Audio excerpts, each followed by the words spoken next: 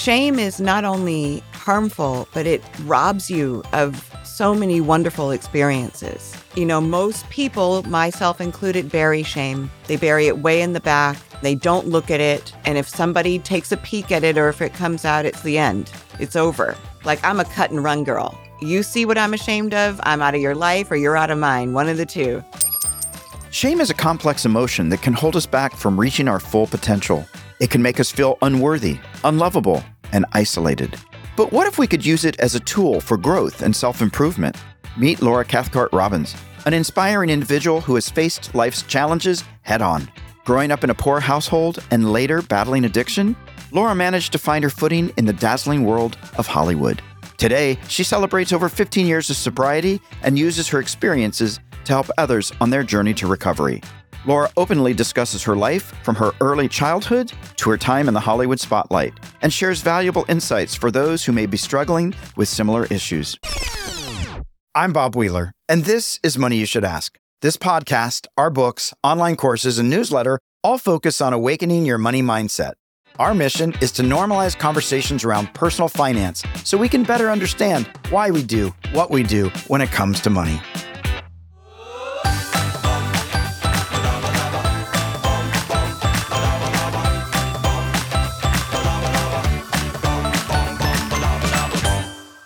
Bring a little money mindfulness to your life. Follow me on Instagram at Money You Should Ask. Okay, let's get down to the nitty-gritty details of Laura's journey. Laura, it's so great to have you on the show.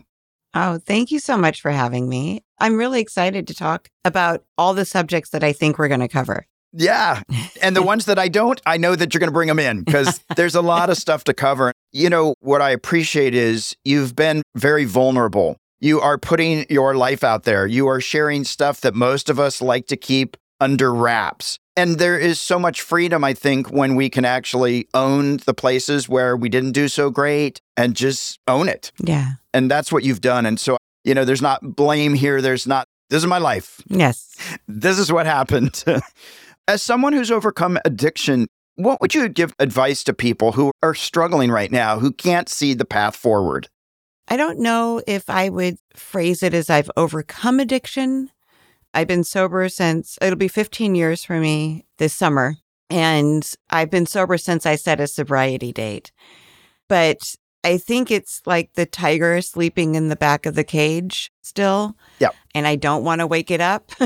So It's not gone. I don't struggle with it anymore. Or I just don't struggle with it now. I don't know if that's going to be forever, but I think, you know, the thing that I've heard you talk about, which I really admire, is really just bringing shame out into the open and talking about the things, sharing our experiences that we want to keep secret rather than private. Yeah. You know, the thing that I would die if anybody found out versus the thing that this is just mine and it's just for me and my family. And those things, those secrets really kept me steeped in my addiction. And it was through the telling of my story in an honest, vulnerable way that freed me of the shackles of it. So my advice would be to get your courage up, to find someone safe in whom you can confide and let them know what's going on with you. It doesn't have to be everything. You can start small, but to say something that you haven't said to anybody else that you think is the worst thing in the world. My thoughts or my addict mind told me that I would be judged and shunned if I revealed these things. And exactly the opposite was true. Yeah, I think that's so important for people to hear. It seems counterintuitive. Yes. And I can speak for myself. A lot of the things that I was ashamed to admit, I actually thought it would kill me. Like, not even that I would be judged. Literally, a good portion of my life was, this may be the thing that kills me. And that was daily. Yeah. So I love the title of your book, Stash, but the part that I love is My Life in Hiding. And I think so many of us have spent our life in hiding, so much fear, so much worry about the judgment or that it's going to kill us. And that the more we can actually own it, expose it a little bit to the sun, that we're actually going to be okay. And it took me a long time to get there. Yeah, I thank you for that. And My Life in Hiding, that's so important for me because this is an addiction memoir, but it's really what I think it's about is my journey, my departure from my authentic self. which started with those things maybe I was embarrassed by, but then allowed them to steep into shame. So I never shared. And then my journey back toward my authentic self, which is, the warts and all version of Laura, the one who's made really fantastic mistakes along the way and is now able to own them and learn from them. Because that's the thing. And I was thinking about money this morning, and I don't always think about money. Mm-hmm. My boyfriend does. He's always checking the market and he's always telling me trends. And I don't always think about money, which I understand is a privilege. I absolutely understand that's a privilege. But I was thinking about money this morning and thinking about how embarrassed I was that I didn't have a good relationship with it when I was a young adult, and how I hid that from everyone, along with everything else I hid. My lack of a high school diploma, the fact that I never went to college. I hid all these things away from people. Those embarrassing things turned into all out, full-blown shame, which had to be hidden. And I love that you put it that way, because I really did feel like I would die too. It wasn't just the fear of judgment. That came first. Right. But then if I were judged, I was going to die. And it's scary. So I'm just saying to the listeners out there, it's scary. It's not easy. This is not for the faint of heart. Yeah. It's work. And the payoff is awesome when we get through it. It just doesn't feel like it at the time sometimes. Yeah. Now, you grew up mostly raised by your mom, grew up poor. Can you share a little bit about what that was like growing up? Did you feel the lack of? Did you notice that you didn't have what other kids had? Like, what was that growing up? And did you make some assumptions or tag on some beliefs? What was that like? My parents got divorced when I was 4. Dad went to med school and then moved to Florida. My mom and I moved to Cambridge, Mass.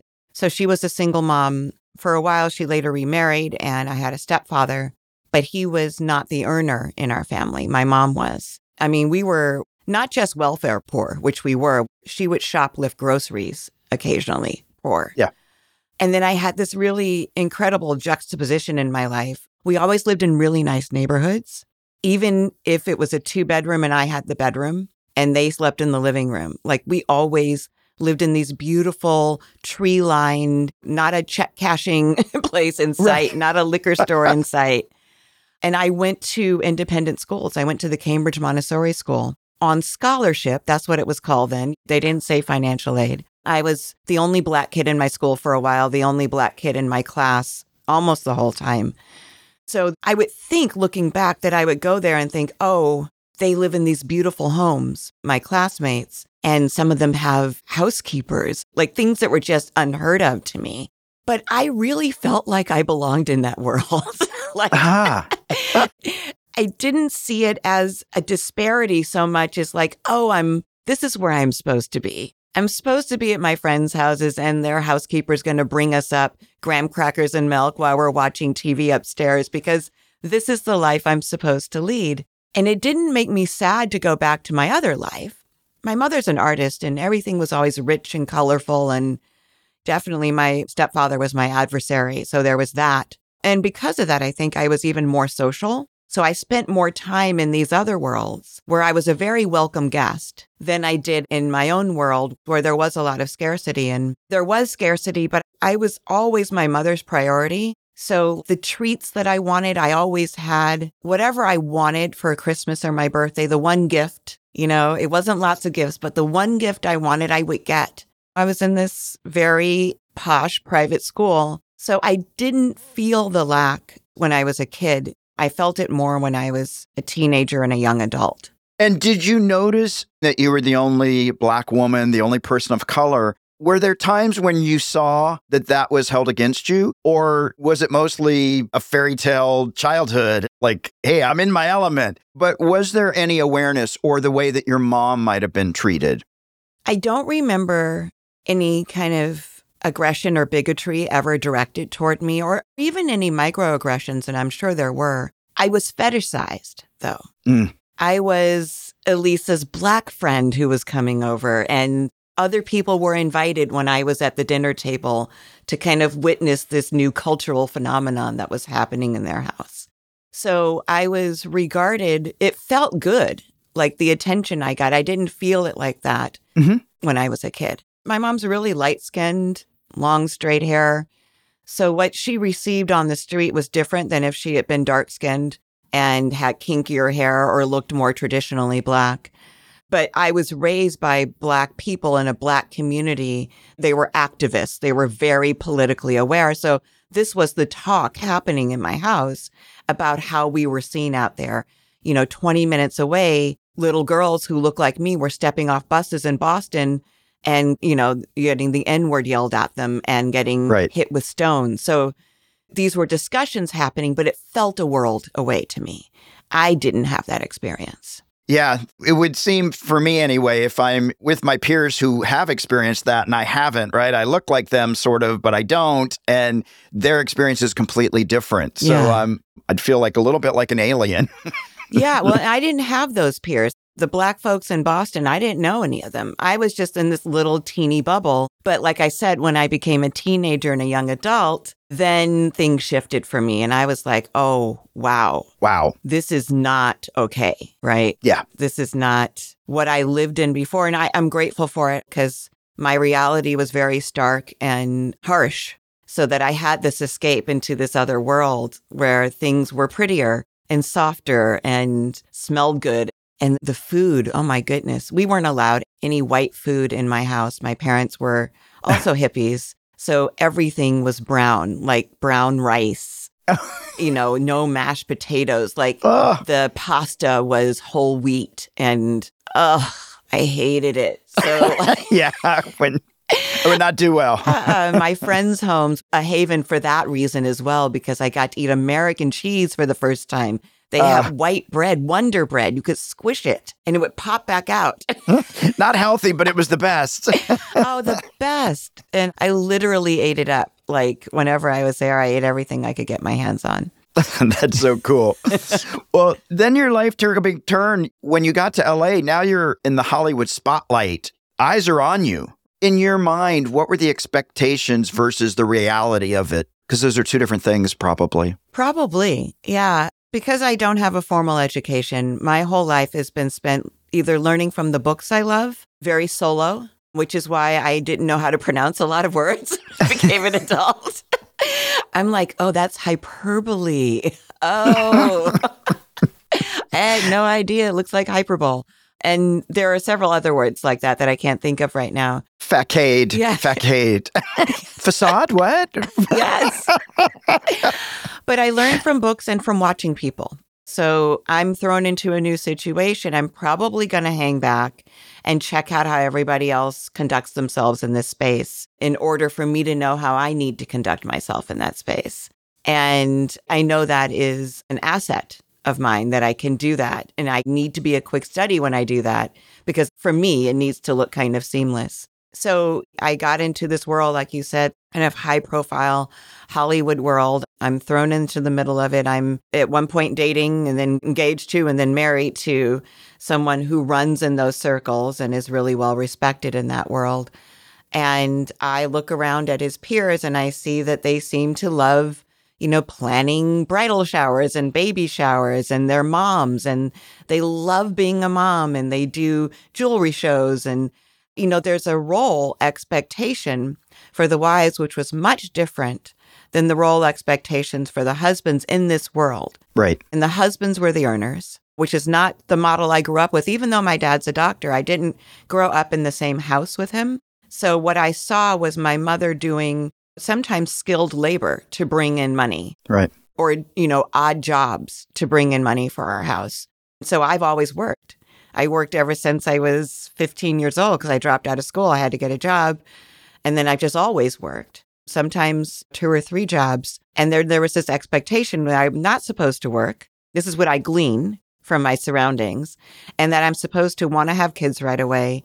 And I'm supposed to want to throw these dinner parties and have these outfits and these dresses that I'm supposed to want to wear and enjoy wearing, and be a hostess, be a good mama, be, someone who plays tennis on Tuesdays with the girls and goes, there's a girls' night that's kind of like required attendance. And, none of those things were me authentically. I don't even know if being a mom, honestly, was me authentically. I'm really incredibly grateful for my children, and I'm grateful for my maternal instinct. again, this is another privilege that I have. Not everybody has it.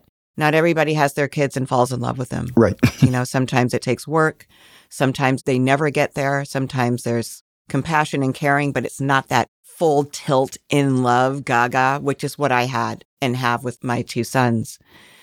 But other than that piece of it, being a mom, I don't know that I was cut out for any of the rest of it. Mm-hmm. But I played along like I was. And if you trace that back, do you remember like your mom saying, present well? Or was it, oh, my friends have housemaids, present well? Like, can you trace back to that place where now I'm in the Hollywood lights and I've got to present well? I mean, we all have versions and flavors of how am I going to present so that nobody finds out my secrets? Yeah. But I'm just curious for you when you might have started to become aware, even if you couldn't really change it, just that awareness of, I need to show up like this. Honestly, I think it started when my stepfather came into my life, and the way that I was authentically seemed to rub him the wrong way. And he was the son of Episcopalian minister, priest, whatever they are, clergy. Minister, yes, clergy. He was the son of an Episcopalian clergyman, and they lived this very, like we, I say because they got married, but we had homes in Cape Cod. There were 3 sisters that owned homes. They lived this, he didn't, but they lived this very, not just upper class, but there was a culture that went with being Black and upper class. There seemed to be another set of rules because we had to be better than. Mm-hmm. So even though I wasn't technically in that family, I spent a lot of time in that family, and the way that I was, which I'm sure that he just saw me as this little wild child when I came into his life, rubbed him the wrong way. So I learned, etiquette according to him, from him. And when I stepped out of that lane, my house got violent. So there was an immediate consequence. The violence, physically anyway, was never directed toward me, but it was directed toward my mother. And the yelling and the threats were always directed toward me. So it wasn't just like I could gauge this or this. It was like, oh no, you're going to suffer a direct consequence if you don't present well. Yeah. So I did take that with me out into the world, not thinking I would receive the same consequence consciously. I didn't think that, my friends' families would be violent toward me, but I think it was already grooved in me that that's my third rail. I don't touch that line. I don't step out of it. Wow. And I think when our home, where we're supposed to go home and be safe, is no longer safe, where do you go? Yeah. There's nowhere to go. When home base is not safe, it gets pretty dangerous. Yeah. Which is why I think looking back, I spent so much time outside of my home. Yeah. And again, when I was living that, it didn't feel like it was coming at a cost to me. Right. It felt like I was a really social kid. I've actually interviewed people from my life when I was looking at writing this book from different phases of my life, and they all had the same things to say. You were sweet, you were funny, you were always in a good mood, you always had a quick laugh, you were fun to be around, and I loved having you over, my mom loved having you over, like I was genuinely welcomed into all these spaces, and the thought was that I was happy, that I was a happy kid, which I don't think I was pretending. I think that is my default.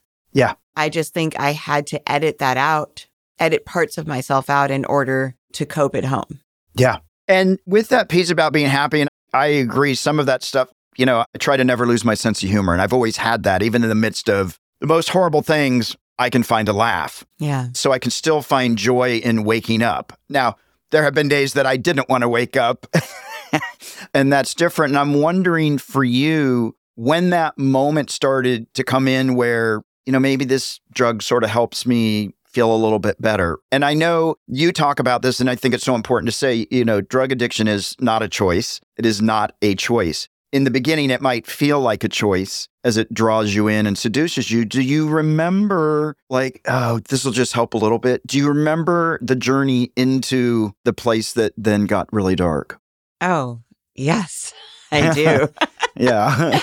I remember it well. And thank you for setting that up with addiction is not a choice. That is really what I believe. But one of the reasons I wrote Stash My Life in Hiding was because I wanted to show people the kind of slow burn that got me into this really desperate place. Yeah. And, the medical definition of addiction is anything in which you continue to indulge despite negative consequences. I had so many negative consequences prior to my getting help. Had I stopped earlier thinking like, oh, okay, this is happening again. Maybe this is something I should really look at. Maybe my journey would have been different. And so I write it as a tell-all, but also as a cautionary tale for people. My experience was, and I believe this now, I don't think I knew this at the time, but in the year after my first son was born, I believe that I had postpartum anxiety. I didn't know that term then. I don't know if it really was a term. When I asked my OBGYN about postpartum depression, he said I didn't have it. He didn't do any further diagnosis. And again, I'm presenting well, right? Right. I gave him no other indication during that visit other than the question of, do you think I might have postpartum depression? And perhaps I wasn't presenting, maybe I didn't have depression. So maybe that's why he said no. That's another thing I would do is have people press their medical advisors or their physicians if they have an intuition or an instinct that something's wrong. Keep talking, get a second opinion, bring in somebody with you who can be a witness for your experience. But I did not. So I felt like, this is the postpartum anxiety, I felt like I couldn't sleep because even when my kids were asleep, I knew they were going to wake up soon. So my brain would stay alert. Like I just could never rest. Even when it was okay for me to rest, I couldn't rest. And it felt like there was an alarm bell ringing in my head 24/7. And it was loud. Mm-hmm. It was disruptive and I couldn't concentrate and I was short-tempered. I was not the kind of mom that I wanted to be to my kids. And so my regular doctor prescribed Ambien for me to help reset my system, to get me sleeping again. And I swear that alarm bell right up until the moment I took that first pill. And then there was silence for the first time in such a long time. And it was blissful and it was gorgeous and silky and warm. And all I wanted to do was stay there. But when I woke up the next morning, I felt refreshed and restored. I felt like I could be the kind of mom that I wanted to be, and I was. So my thinking was, I cannot be a mom without these pills. Right. These pills are the thing that allows me to be the kind of mom my kids deserve. So if I have to take these pills for the rest of my life so that I could show up for my family, that's what I'm going to do. That was the rational thinking that was happening. And I think what happened was that tiger that I talked about in the beginning, sleeping in the back of the cage, raised its head then and said, this could be something. And we might like to do this more. And so, it was very gradual. It was probably, I don't know, maybe 2 bottles of 30 that first year. And then it was 1 every night the second year, and then 1.5 to get to sleep. And then by year 4, it was like 2 to get to sleep and 1/2 in the middle of the night.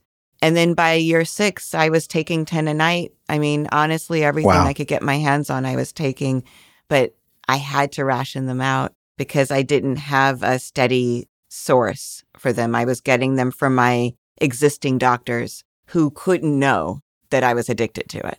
Yeah, and it feels like it can get tricky there because if you're doing heroin, okay, you're an addict. Yeah. You're doing the dirty drugs, you're an addict. But a doctor prescribed it. Yes. And I've got kids and I've got a good lifestyle. I laugh because my mom was an alcoholic, but she drank wine. If you only drink 3 or 4 glasses, per hour. Yeah.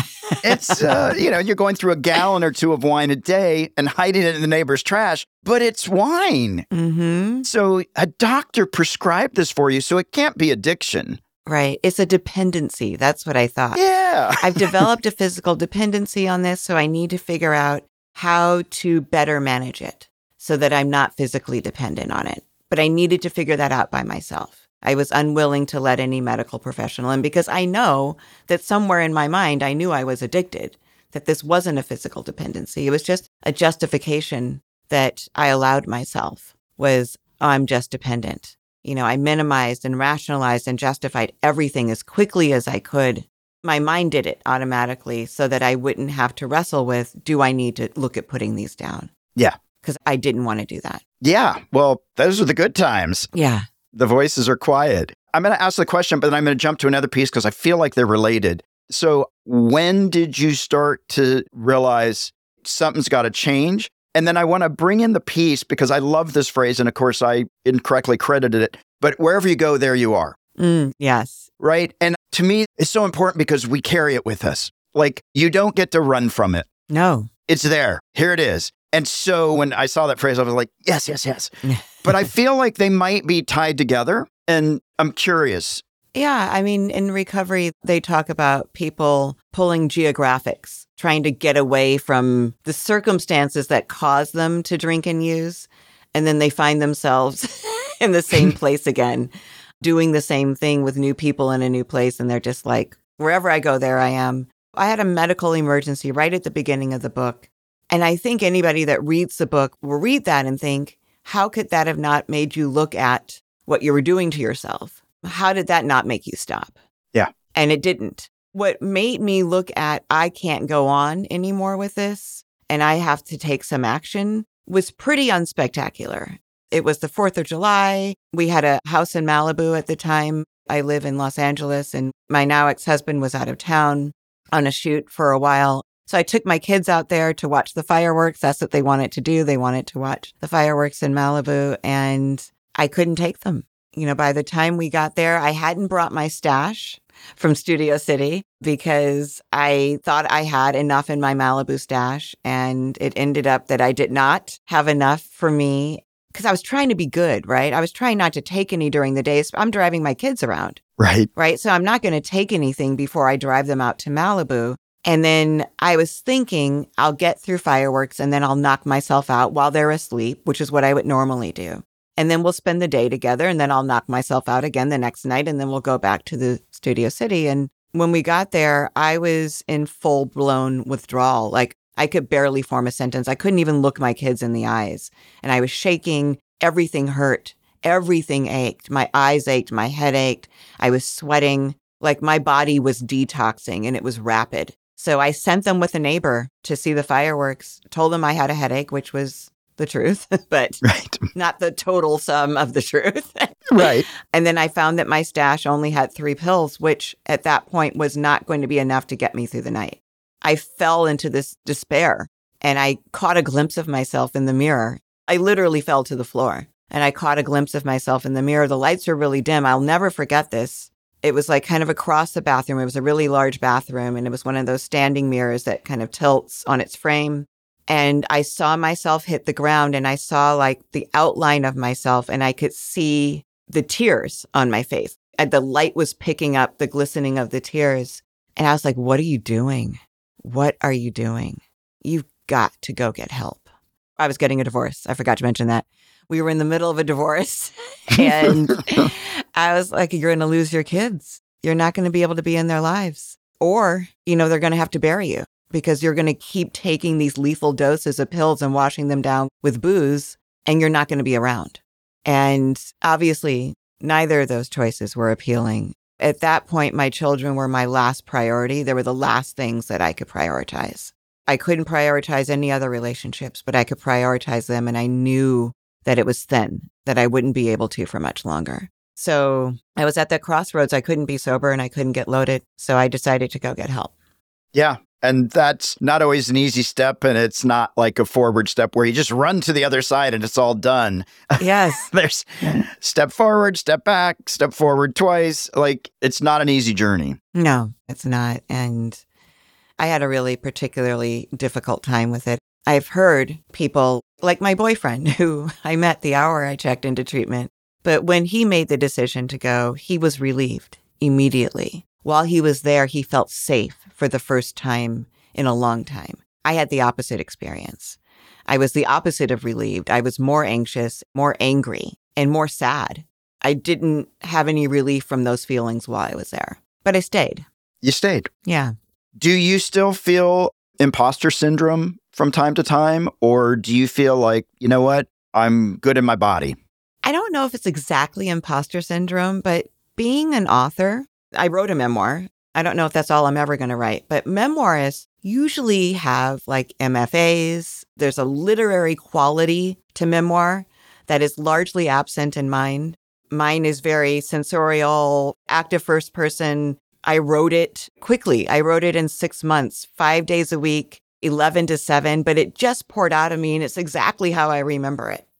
I did stop to double check stuff on the way, but there wasn't much craft involved. I didn't worry about structure at all. I just wrote about those 10 months. So when I'm on panels with other memoirists who take a great deal of time and intentionality with things like structure, there's a lexicon that I'm not familiar with that they all seem to have studied when it comes to this. My book was not well reviewed by literary magazines. They didn't like it because of those things, because it feels more like a commercial read, more like a novel is what I've been told. But the New York Times gave it a really good review. So if you're going to read a review. That's all we care about. Yeah, read that. Read that one. You just need one. Yeah. So when I'm sitting there on these panels, which is all I've been doing since the book launched on March 7th, I do feel a twinge of I don't belong here. But that's not to say that I don't think that my book has a place in the world, and so do I. Mm-hmm. But I don't know if I belong on a panel with these women who write in this particular way about these particular things. Mine is so out of the box when I'm compared to these people who I've been sitting with. So I don't know if it's quite imposter syndrome, but I definitely feel like othered or the only one in the room, but not necessarily in a bad way. Yeah. You've got a boyfriend now. Yes. Doing a lot of great stuff. Do you feel like you can tell him anything? And do you, warts and all, you get to be your authentic self? Yes. So I mentioned that I met him in treatment, which is not to say that we were a rehab romance. We were friends. And honestly, he's so much different than any guy I would ever pick out. I did nothing to impress him. Like, I wasn't even aware that this might be somebody that I want to impress. So I've never been anything but my authentic self with him. I was not at all checking for any kind of response from him. I was just me. I was sobbing, when he met me for days. So yes, no, I have not hidden things from him. We don't discuss our particular financials with each other, but that's not because I'm hiding it. It's because we've chosen to keep it separate and private. In broad strokes, we know, but we don't discuss the particulars. But that's not hiding. I tell him everything. He's my first place, and we're in recovery together. We go to recovery meetings together. We have a recovery meeting in our house for the last 14 years every Saturday, getting ready to have one tomorrow. So this is the relief in my life, is that I don't have to hide. And in fact, my recovery is predicated on the fact that I don't.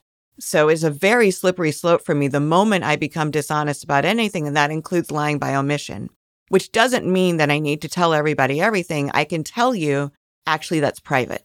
So I'd rather not discuss it instead of lying to you and saying that it's something else. But that was challenging for me to learn how to do, to boundary setting. Yeah. Healthy boundaries. What? Right? Yeah. Why? Huh? Yeah. Boundary setting. Some of us are just not taught that. No. And for me, honestly, the feedback I get from people who know me well is how boundaried I am around money. Can I tell you a couple of my money boundaries? Yes. Okay. So I will give anybody that asks me in my life once $20. You need it for gas. You need it to get gross, whatever it is. You need money. I'm going to give you 20 and I'm never going to think about it again. I don't lend money to anybody. It's not good for me. What I found is I take people's inventories once I do. Yes. And I am waiting for that return, and it gets in the way of my relationships. Yeah. Not lending the money could also get in the way of my relationships, but I'm willing to take that risk. And this is not to say that I've never lent anybody money. There have been a couple of exceptions to this rule, but I'm sure I'm getting it back. I know I'm getting it back. And I think my relationship with this person can take it. My brother, if you're listening, it's you. To be specific. To be specific. But people who know me know they're like, don't ask Laura for money. She is not going to give you any. I give you that $20 and that's it. So that's one of my boundaries around money. Yeah, that's great. And I think it's good to be clear about that because we do take inventory. I just saw their social media. Really? That looks new. Their sad story is not aligning with their social media posts. Right? Call them out. Yes. Actually, I just want to add one more thing. 2 of my friends have had medical issues come up, and I've given them money for it. I do not expect it back. And That's not lending though. Yeah. But I have gifted them that money. So yeah. And when you can do it from that place of I'm making this choice, so yes. I'm not going to be attached to future outcomes. Yes. There's no string attached, right? It's just, here it is. Here it is. It's a need. I'm helping fulfill that need. I don't need anything back. Right. Again, a mindset with that. Since you brought up finances, do you look at your money a lot? Do you talk to your money? Do you look at your bank accounts? Do you budget? So now I can tell you my advice that I got. Okay. When I had a public relations company when I was in my late 20s into my early 30s, and this guy, Ralph Rosner, I just read his obituary because I was writing about him and I wanted to see if he was still alive. And he was just like central casting for an accountant in Hollywood. He was like the Star of David, the blue velour tracksuit, the comb over. He was great. So I had this company that was starting to make money. We were on retainer with a lot of studios and labels, and I wanted to spend it. Right. He was like, this is what you do. You put that money, and he put it in something that was saving me money. I don't remember what exactly it was. I want to say it's an IRA, but it could have been something else. Yeah. We're going to pay your business expenses, and then we're going to pay you a small salary, and that's what you're going to live on. And I was like, but that's what I live on now. Like, I want a bigger place. I want a nicer car. Like, and he's like, no, this is the way we're going to do it. You'll see. This will be better for you in the end. And he was so right. And so what I do now is, the money that I have to spend, I divide my money into 12 months, not all of it, right? But like, here are my bills for the next 12 months. So this is what I need to cover every month. This is what I need for spending money. And then that's what I get. My spending money is what I get out from the bank. I get it in cash, and I try not to put it on my credit cards. I try really hard. It's harder now because so many places are cashless. Yeah. And so I may have to change my system a little bit, but it may just be a separate account where I put that money in and then use like a debit card that's attached to that money. It's a good idea. But whatever that spending money is, that's it. If I go through it, I don't get more until the next month. So because I come from that scarcity mindset, I don't go through it. Like, I'll milk it to the end because I don't want to be without any money. And that has served me really well. Yeah. No, I think that's so awesome. Yes, I have my SAG-AFTRA credit union fund money account, and I sometimes won't spend on it for a long time so it can build up. I love build up. And I can get a massage and a vacation. Yes. It's the best. It is. But I don't check my bank accounts a lot. Like I said, Scott's the one, he watches the money. We're not watching each other's money, but we're watching money overall and like seeing how the market did and that kind of thing. And I have a couple people on my money team, I guess, who I rely on to check in with if anything's going awry. But usually things are okay as long as I don't go out of those boundaries. Yeah. For me, it's always so important to be conscious and intentional with how I spend my money, how I save my money, what I'm doing with my money, even if it's not always doing what I like, but I'm aware of it. I'm tracking it. Yes. And for the longest time, I think I'm the only one in the room. I'm a CPA. I've got the skills. I know the information, but not following even my own advice. Because I was the exception to the rule. I'm the only one that these rules don't count. Apply to, yes. That's right. They don't apply to me. They won't work. I was defective, or there was good excuses. Yeah. For a long time. And the reason that I do this podcast and the reason I have these conversations is I did a lot of stuff wrong. I did a lot of stuff secretly, and I presented really well. Yes. But there was such a gap between truth and story. Yes. And letting that go. But I think there's a lot of people out there, and I'm saying this to all the listeners out there who, I'm the exception to the rule. That's not going to happen for me. I can't get past this. You can. Mm-hmm. We can. Mm-hmm. Got to have a little bit of determination and a lot of support. Yeah. And willingness to look at reality. Yeah. Look at the warts. Exactly. Well, we are at the Fast Five now. So we're going to shift the energy a little bit.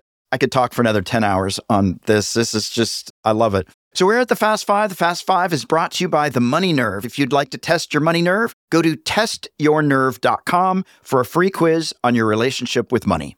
So we're just going to have a little bit of fun. And some of it's not so fun, but because I just went, oh, that's not a fun question. Did addiction ever have an impact on your finances?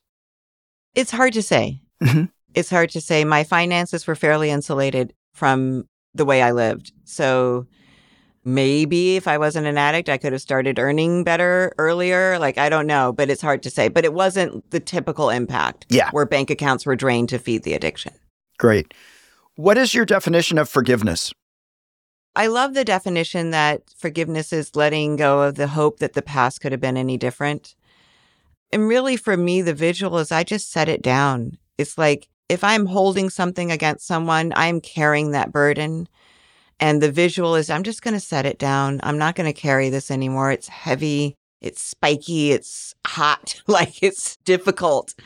And setting it down, I found that it's an incredible relief, actually. Yeah. To forgive someone when it's appropriate. Yeah, I like that. It sort of makes me think about when you're holding something. I guess it's slightly different, but you can either pass it on or pass it back. Yeah. Don't hold it. Yes. Like set it down. That's yours. And if I don't resolve it, then I'm going to pass it on to the next person. And they're going to be like, what are you? Exactly. What's this mess you're throwing at me? So yeah, self-responsibility when we can. Mm-hmm. What is one goal that you are currently working on personally or professionally that it's going to happen? So my publisher and my agent, after Stash came out, both took me to lunch when I was in New York doing a book event and said they wanted me to write a novel next. And that had never occurred to me. I never thought about writing a novel. I'm not a fiction person. So I'm doing it. Awesome. Cut to, I'm writing a novel and I actually am really enjoying the process. That is so cool. Yeah. Awesome. Well, I'll look forward to seeing that book coming out.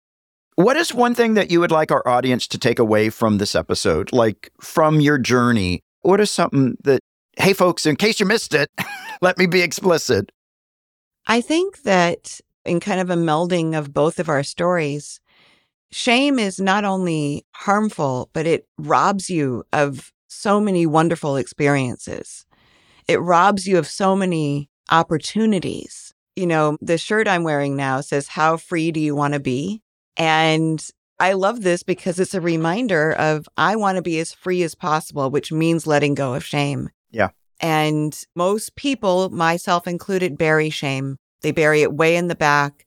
They don't look at it. And if somebody takes a peek at it or if it comes out, it's the end. It's over. Right. Like I'm a cut and run girl. You see what I'm ashamed of, I'm out of your life or you're out of mine, one of the two. Oh, yeah. So that's an example of an experience, relationships that I robbed myself of because shame robbed me of those experiences and I let it.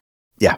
So I would say if you've heard this episode and even if you don't, have addiction or you don't have anybody in your lives that are struggling with addiction, if you have shame, just think about what it's taking away from you.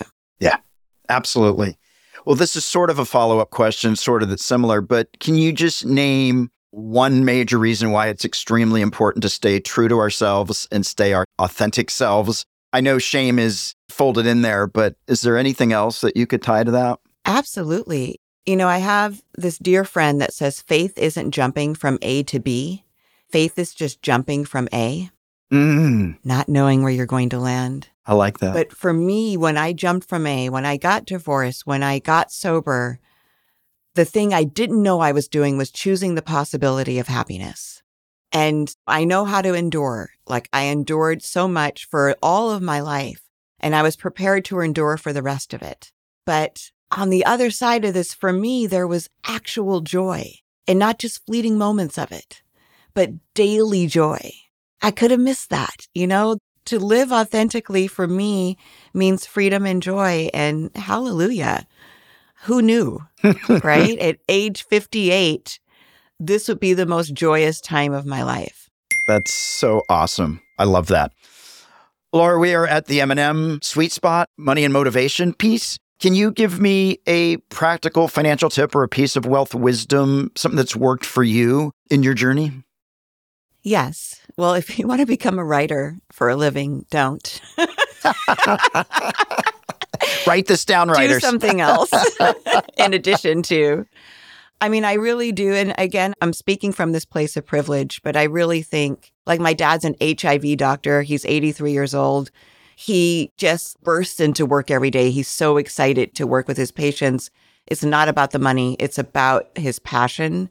I sit at my computer every day and write because I love to do it. But I also think there's this idea that you should just do that kind of blindly.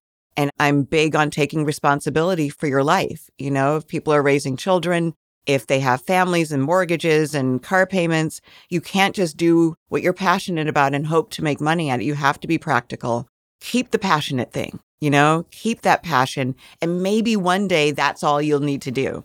But if you have responsibilities, and don't think it's a failure either. If you have to, you know, do a job, you know, like the odd jobs that my mom did or the jobs that I did, which was really hard running my own company as a woman, like this was hard work. And the payoff was that I got to pay my bills and support my family or support myself. Then my mom got to support us. Now my mom is in her 80s and she's an artist and she's painting and she's getting to pursue her passion full time. And not everybody has to wait, but just to not think it's a failure if you're not pursuing your passion. You can be successful, being responsible, and keeping that passion alive somehow, some other way. Yeah, no, I think that's great advice. And I do try to tell people sometimes a job is just a means to an end. Yes. And even if it is just a means to an end, show up with a little bit of joy and do good work. Yes. Pride of ownership. Right? Just because it's going to bleed through everything you do anyway. So why not take the positive spin, even if you know it's temporary? Yeah. Even if it's not your favorite thing, it's letting you pay your rent. It's feeding you so that you can get to your passion project, so that you can get to the next step. So I love that. I really appreciate that. Laura, you know, this has been such a great conversation. I think one of the things, and even though you didn't name it, it felt like gratitude was a big piece of this. I really hear the gratitude, and I really appreciate the place where even as a kid, you're able to say, I had some privilege. Yeah. And some people say, wait a minute, the only Black woman or the only Black child. And you're looking at it going, this is where I belong. And this recognition of, oh my goodness, some of my community didn't have what I had. Mm-hmm. And you didn't take yourself out because you didn't have the housemaid. Yeah. That there's just this place, and it's great that you have this resource to come back to that is actually happy, that does want the world and your own self to, let's show up in this way. Yeah. So I think cultivating gratitude, for some of us, we have to cultivate it, but gratitude and choosing happiness, that is a choice. Yes. We can't choose circumstance, but we can certainly choose, how am I going to respond to this? And I love that you have responded with, I'm showing up fully and I'm going to tell my truth. And I don't even like that we expose our story, right? It's that we let it be seen. Yeah. There's a difference there. It's like, this is it. This is what you get. I'm not hiding it. Yeah. And it's all of me. So I really appreciate how you showed up today and how you're showing up Thank you. in the world. And tell us where people can find you online. I want to hear about your book. You've got a podcast. Yes, I do. The podcast is called The Only One in the Room. We're a little over 4 years now. I think we have 700 and something episodes. Each week, someone comes on and I interview them about either a very unique experience or feeling othered, whatever, or maybe both. Yeah. They're incredible stories. And you'll hear Scott, my boyfriend from rehab, who's still my partner. He's my co-host and my producer. So shout out to him. So that's The Only One in the Room. Our website is theonlyonepod.com. And on there, you'll find everything about me. That includes the book, which is Stash My Life in Hiding. That's Simon & Schuster. You can go on their site and get it. You can get it from Amazon or Barnes & Noble. I would really strongly suggest that instead of ordering at Amazon, and I love Amazon because it gives me good sales figures, but your local independent bookstores are dying and they need our support. You can order my book through your local independent bookstore and they will send it to you, or you can pick it up there. Maybe pick up a couple other books while you're there picking up my book. But just to remember that that's an option and it's an important one. You know, banks are closing. I don't want all the bookstores to go away too. Yeah. So anyway, so that's where you can find theonlyonepod.com. The place I live online is Instagram. It's Laura Cathcart, CATHCART, Robbins, ROBBINS, at Laura Cathcart Robbins. And I respond to all my DMs every week, not the day they come in, but by the end of the week, you'll get a response from me. And I love to hear from you. So yeah, come find me, come check out the book and listen to the podcast. That's awesome. Well, we'll put all that up. You know, there's one thing I was thinking as you were just sharing that I meant to bring up earlier, and I just have to name it as well as part of what I really was aware of. No blame. Like, I didn't hear a lot of, my ex did this and my parents did that. Like, I think it's so important, self-responsibility. And I just really wanted to name, I really was aware of how this was your story and not how everybody else did something to you. And so I just feel like that's so important. Thank you. For people to have that awareness. I appreciate that. It is intentional. So the fact that you're noticing means a lot to me. Thank you. Absolutely. Laura, it's been such a pleasure. And until next time. Yes. Thank you, Bob. Hey there, Money Master. I hope you enjoyed this episode. Did you learn some valuable insights around your relationship with money? Our guests shared some of their financial epiphanies. You might have experienced one too. Don't just sit there with that aha moment. Share it with us and the world by leaving a review on Apple Podcasts or your favorite podcast platform. Or leave a comment on one of our socials at Money You Should Ask. Let's spread the word and help others explore their financial health too. But that's not all. Do you want to live in abundance and build wealth that can sustain you and your family for generations to come? It only takes one thing: the willingness to change the way you think about your money. It's time to test your money nerve and discover what's been holding you back from financial freedom. Take the free quiz now at themoneynerve.com and begin your journey towards a prosperous future.